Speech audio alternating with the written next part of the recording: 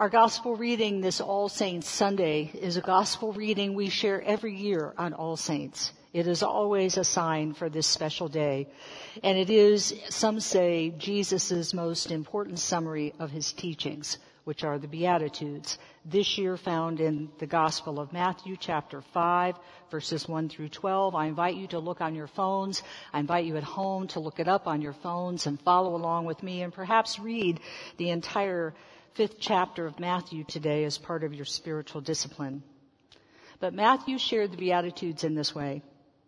He wrote, "When Jesus saw the crowds, he went up the mountain, and after he sat down, his disciples came to him. Then he began to speak and taught them, saying, 'Blessed are the poor in spirit, for theirs is the kingdom of heaven. Blessed are those who mourn, for they will be comforted. Blessed are the meek, for they will inherit the earth. Blessed are those who hunger and thirst for righteousness, for they will be filled. Blessed are the merciful, for they will receive mercy. Blessed are the pure in heart, for they will see God. Blessed are the peacemakers, for they will be called children of God. Blessed are those who are persecuted for righteousness' sake, for theirs is the kingdom of heaven. Blessed are you when people revile you and persecute you and utter all kinds of evil against you falsely on my account,' said Jesus. 'Rejoice and be glad, for your reward is great in heaven, for in the same way they persecuted the prophets who were before you.'" Here ends the reading. Hear what the Spirit is saying to the church. Give some love online and maybe another exuberant round of applause for what I consider to be the best worship band in the city of Columbus. I know it's hard sometimes performing to a sanctuary that we're so used to having it full, and now it's empty because of the pandemic, with a few of you helping us learn how to reopen safely, and most of you online, watching online as we continue to find a way forward as the months of these pandemic draw on. But I have to say, I'm so grateful for this worship band and what they bring to us each and every week, because sometimes it is music that reaches us. Even if the scripture and the words and the prayers and today communion may not penetrate whatever despair we might be facing, sometimes it's the music that will break through in a way that nothing else can. So we're extremely grateful. Today's message is called Accidental Saints, Finding God in All the Wrong People. Let us pray. May the words of my mouth and the meditations of our hearts be acceptable in thy sight, O God, our strength and our Redeemer. Amen. Now, good morning. Good morning online. Good morning to those of you in the sanctuary and to our visitors. Today we commemorate All Saints Sunday. It's an important day in the life of our congregation because on this one day, really, we remember all those we have loved and lost during this year. So if I tear up today, it's because Sandy's here and I might cry, but that's all right. It's important that we share what we're going through. There are 4 people that we're going to remember today, especially during All Saints Sunday. The people we lost and must commemorate remotely during this pandemic. Normally we would do this together and we would have a table and candles and you would all gather around the photographs and we would have a reception and we would share together, but we have to do that remotely this year. But the 4 people inspired today's sermon. And I called the sermon the title of Nadia Bolz-Weber's book, but I just loved it because I thought it talked about these 4 people in a way that I just loved, which is Accidental Saints, Finding God in All the Wrong People, which is sometimes how we find God, right? And Nadia Bolz-Weber's book, this is the book we're going to start studying Wednesday night in our class on spiritual resistance in times of crisis. So I encourage you to either join us Wednesday night. It's by Zoom. All the details are on our Facebook page or in the church newsletter. But I encourage you, even if you don't take the class, to grab this book and read it. It's just a remarkable read, and it reminds us that we are messed up people living in a messed up world with other messed up people, and that's all right. And we will find a way forward in the midst of that, because this is the human condition. And it's why we need grace, and it's why we need company on the journey. I sometimes think that church is not so much about teaching about the scripture and theology and helping you all understand things in a new way, though that's part of it. I think a big part of church is helping you all find company on life's journey so that you know that you are not alone. So I'm going to take a few minutes today to name those accidental saints who have passed from our midst in 2020. I mean, what a year, right? What a year anyway. But these are 4 people who indelibly left their mark in our lives. And the first is John Boyle. And if I tear up, I'll just tear up. Y'all tear up too. Sandy's here, and I'm grateful that Sandy's here today. I know it's hard to be here when you've lost someone that you've loved, and it's All Saints Sunday. But this is why we do this, because it's important to remember. I don't know if Sandy's seen this photo in a while. This is a photo of John and Sandy at one of our church events down in the fellowship hall. Who remembers the flannel flood worship service we had back in March to honor John Boyle after he passed away suddenly? Raise your hands in the sanctuary. Let us know online if you remember the flannel flood. Husband to Sandy, father to Sarah and Rebecca, grandfather to Liam. John showed a generation how to love people, pets, nature, and life itself. There's so much to say about John. Would you take a moment to share online your gratitude for the life of John Boyle? And if you're here today in the sanctuary, it's okay to be on your phones and do that. I won't get mad at you if you're on your phones, not looking up here. Use your phones and share some gratitude online for the life of John Boyle so that Sandy can look back at that later and see your comments. We'd really appreciate that. You know, Sandy shared an excellent testimony a few weeks ago, reminding us that John found here at St. John's a church where he did not have to check his brain at the door, a place where science was respected and questions were invited in our progressive theological environment. The flannel flood service, that picture, the flannel flood service we had for John on March 8th. It was the last service that we had in this sanctuary that was open to the general public. It was the last service that we had in this sanctuary before we had to close due to COVID, close the sanctuary. So when the day comes when we can throw open those massive doors in the back, when we can throw them wide open to invite everyone in again, people from the streets, people sleeping around the church, everyone, when there are donuts and coffee and lots of hugs and handshakes, I will be thinking about John Boyle, trusting that the Spirit of His love will be present in this space when we gather again as our full community. He is very missed, but I trust that His love continues to be with us now and forevermore. His love lives on. Now, the second person that we are commemorating today on All Saints Sunday is Steve Sandeluck. I should have brought tissues up here. I am wearing my pink jacket today. That's Steve on Palm Sunday. Steve was nothing if not exuberant about the liturgical holidays. And boy, didn't he decorate our altar. I mean, we couldn't have had more palms that day, right? We just couldn't have had more.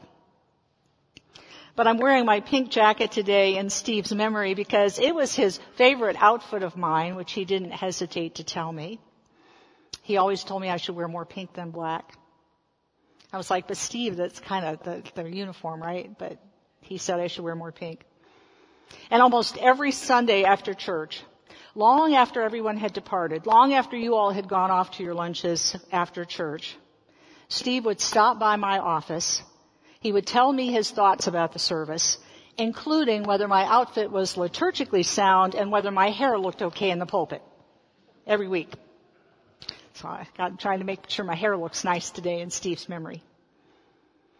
And even after we had to move the remote worship service, move everything online during the pandemic, you could still, when you were remotely, and those of you at home can give an amen to this, and those of you in the sanctuary can raise your hand, but when you were all online and watching the service, you could still hear Steve from the back of the sanctuary yell, "Preach!" Remember?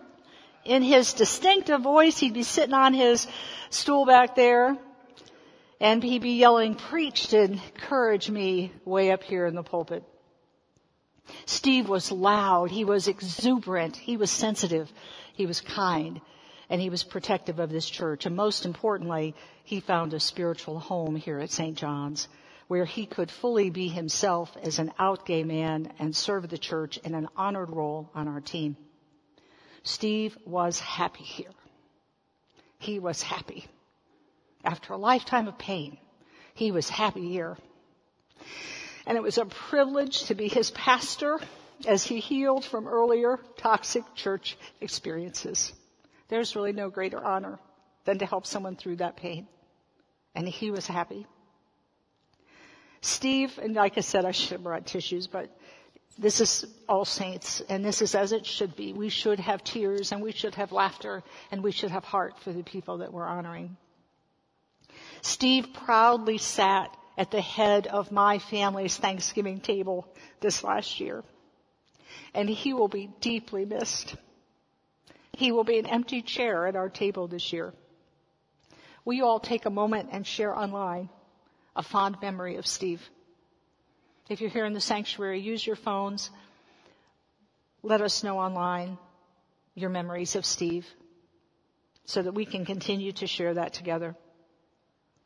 Steve was one of a kind, and he helped me treasure the tremendous difference that the profound love this church could make in one person's life. I will never forget that drive-by memorial service that you all participated in to honor Steve in the midst of this pandemic. This church made all the difference in his life, and he was happy here, and I will always treasure that. The third person we commemorate on All Saints Sunday this year is Dylan Stanley. Now, I did not know Dylan personally. She was not a member of our congregation, but she worked with Pastor Dan in Faith and Public Life as one of their outreach coordinators for the Ohio Harm Reduction Program. We were privileged to host her community memorial service here at St. John's recently. Dylan struggled with drugs and mental health issues, and the current systems in place to help people with such problems, they never worked for Dylan. And I share that from Dennis Kashan, who wrote a public piece about Dylan. So Dylan wasn't perfect in the way that we normally describe a saint, right?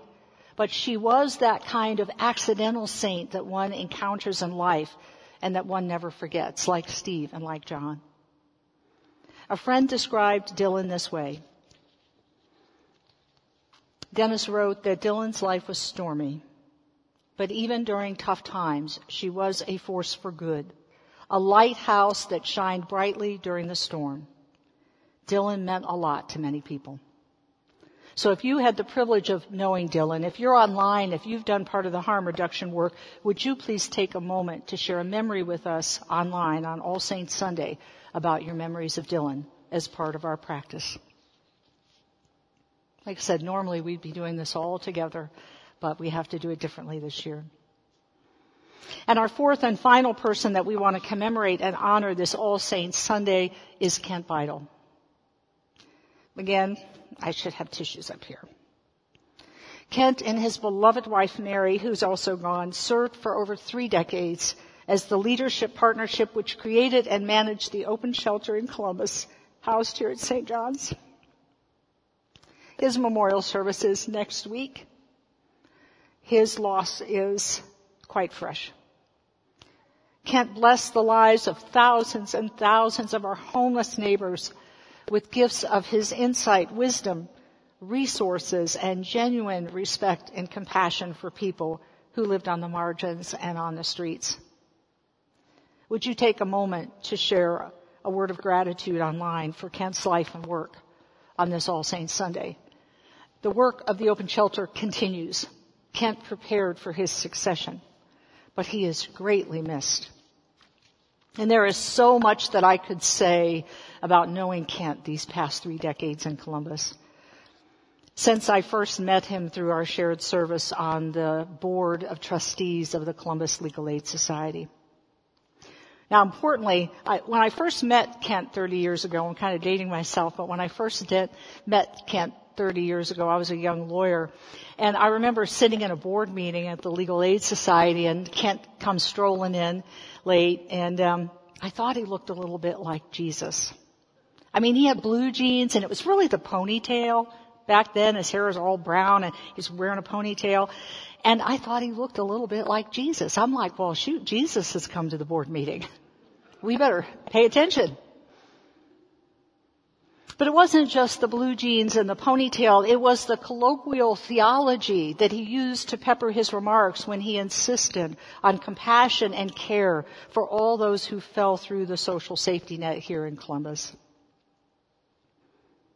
Which brings me to the gospel text for today, the Beatitudes found in the Gospel of Matthew. Because Kent lived the Beatitudes. He lived them every day, speaking truth to power, calling the powerful and privileged to task, including all of us, while providing help and hope to those most in need.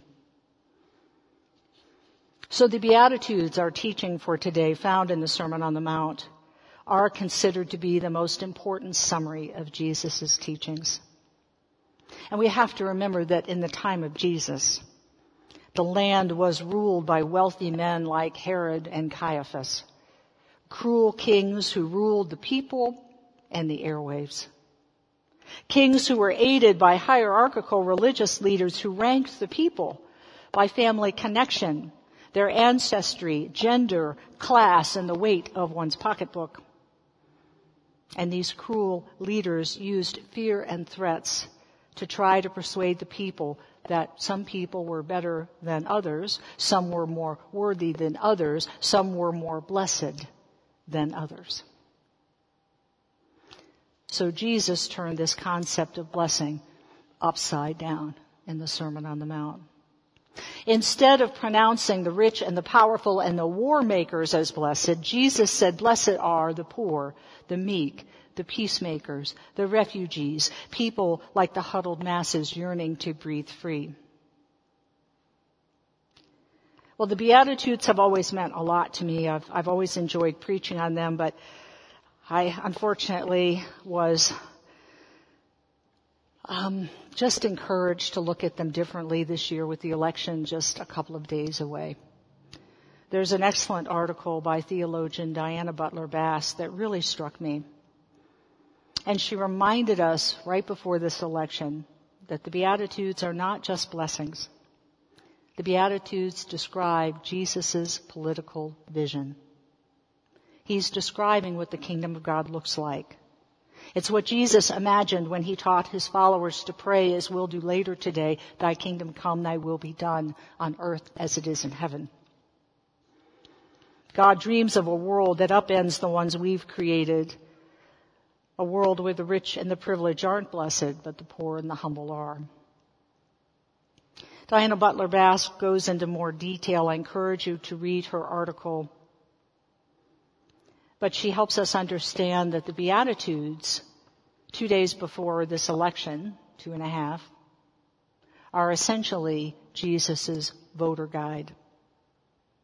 If you're looking for a voter guide, because lots of them who's getting them in the mail, right? Getting them on your phone, getting them on your computer, people stopping at your door. But if you really want a good voter guide, the Beatitudes are Jesus' voter guide. On the ancient hillside in Galilee, looking out on the poor and the weak and the oppressed and the women and the slaves, Jesus preached his radical Sermon on the Mount, holding forth the promise of a new society. Jesus' sermon that day added up to one thing. There's a lot more I could say about this, but it's a communion Sunday. But I'm going to say that his sermon that day added up to one thing. He was saying, "Blessed are all of you who are disregarded by the powerful, for you are God's beloved community." And no wonder all the people all those years ago listened, and no wonder they remembered and wrote it down, because Jesus' blessings were protest. Do you get that? That back then, Jesus' protest or blessings were like holding up protest signs. 2 millennia later, we understand that no matter which Caesar occupies the throne of power, the Beatitudes are with us always to help shape our protest. They guide the best of human visions. They offer blessings in the worst of circumstances. And their undeniable power and beauty speaks to all the heartbroken, the poor, the merciful, and the persecuted. The Beatitudes are Jesus' voter guide. They are protest blessings that help guide our decisions and our choices, especially when times are dark and the choices are stark. As I pondered the weight of this time, the weight of this election, where we are in this pandemic, yesterday my daughter sent me a video, an update of one of our favorite songs by the Black Eyed Peas called Where Is the Love? How many of you have heard of that song? It's about 10 or 11 years old now. Let us know online if you've heard about that song. But I was reminded that this is a picture. Today's just a day for some tears. My daughter's birthday is on Election Day. Her birthday is on Election Day. So she sent me this update of this song that we used to listen to on CDs. That's when she was little. And that's a picture from one of the 10 summers where every summer we would go to something called Peace Camp with the Baptist Peace Fellowship of North America. We went all over the country every summer, and we would gather with those accidental saints in our lives. So to the wonderful people of Granville who roped us into those things. But my daughter grew up learning how to turn love into justice. She grew up learning how to do protests and work on social policy and find ways to turn love into justice. And that's just one of the pictures of the accidental saints that we met along the way on that decade-long journey when she was little. And I was so struck that she remembered, because we used to, back then it was CDs in the car where we would listen to the song, and Where Is the Love has a lot of rap lyrics, and so I would try and keep up with memorizing the words with her and try and impress her with my rap prowess, which wasn't very good. But she remembered. It struck me that she remembered. And when she saw the updated version right before the election, she sent it to me because she remembered. And I'm so grateful to our band who, when this hit me yesterday and I was so deeply moved, and I said, is there any way for the postlude, can y'all play Where Is the Love? These pros, who under Deanne's guidance, are going to play that in the postlude. I encourage you to stay for the postlude. And I'm grateful for that, because we're right before a major elections. And we Christians are called to ask in each election cycle, and this is what my daughter remembered. She remembered that in every election cycle, we are called to ask, where is the love? Where is the love in our policies? Where is our love in our community? Where is our love for others in this election?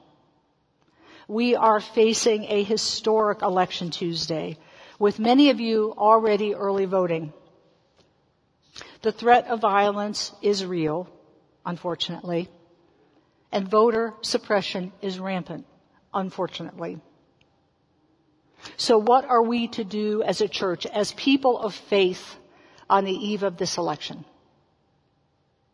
Well, Ella Baker, a giant of the civil rights movement, left us with this wisdom, which my daughter reminded me of yesterday. And it is this: give people light, and they will find a way. Give people light. And that is what progressive churches like ours do. We give people light, not hate. I heard it put this way yesterday, and it really struck me, that this is a life-changing election. And this will determine what America is going to look like for a long, long time. Character is on the ballot. Compassion is on the ballot. Decency, science, our very democracy itself, they're all on the ballot. Who we are as a nation, what we stand for, who we are as a people, but most importantly, who we want to be. They're all on the ballot. And the choice could not be more clear. Take a look.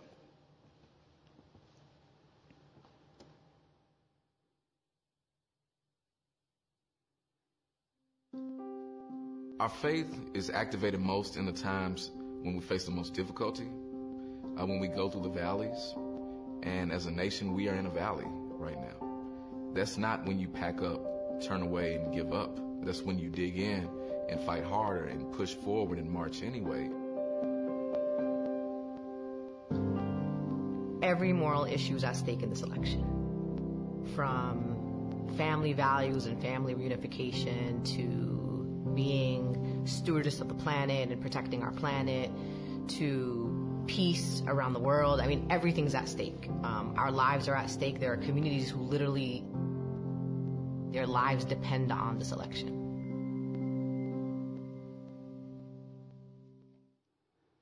That's a video from Faith in Public Life as they continue to train Christian peacekeepers. I understand this, that we have to have Christian peacekeepers at the polls in America.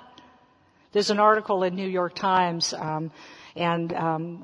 featuring Reverend Joan Van Biesler and other Ohio clergy. I really want to thank Pastor Dan for his work on that effort. I encourage you to read the article in the New York Times. We'll share it on our St. John's page. But we now have to have Christian peacekeepers at the Ohio polls. That's crazy. But it's what we're going to do. Because we can't forget, as Dr. Cornel West said, paraphrasing Dr. King, as my daughter was taught long ago, that we can never forget that justice is what love looks like in public. So at our church, we share love instead of lies. We promote faith instead of fear. We provide community instead of chaos, and we cast hope instead of hate. And we hope you will join us in raising your voice for justice this election season so that this country knows what love looks like in public. We may differ on some of the issues and some of the candidates. That happens every year. But Jesus gave us his voting guide a long, long time ago in the Beatitudes. So it is time to mask up and use it. Don't let the current occupant of the White House or sycophantic followers scare you away from voting. Instead, mask up, stay safe, remember the Beatitudes, and vote. Vote like our lives depend upon it. Like our children's lives depend upon it. Because they do. Thanks be to God. Amen.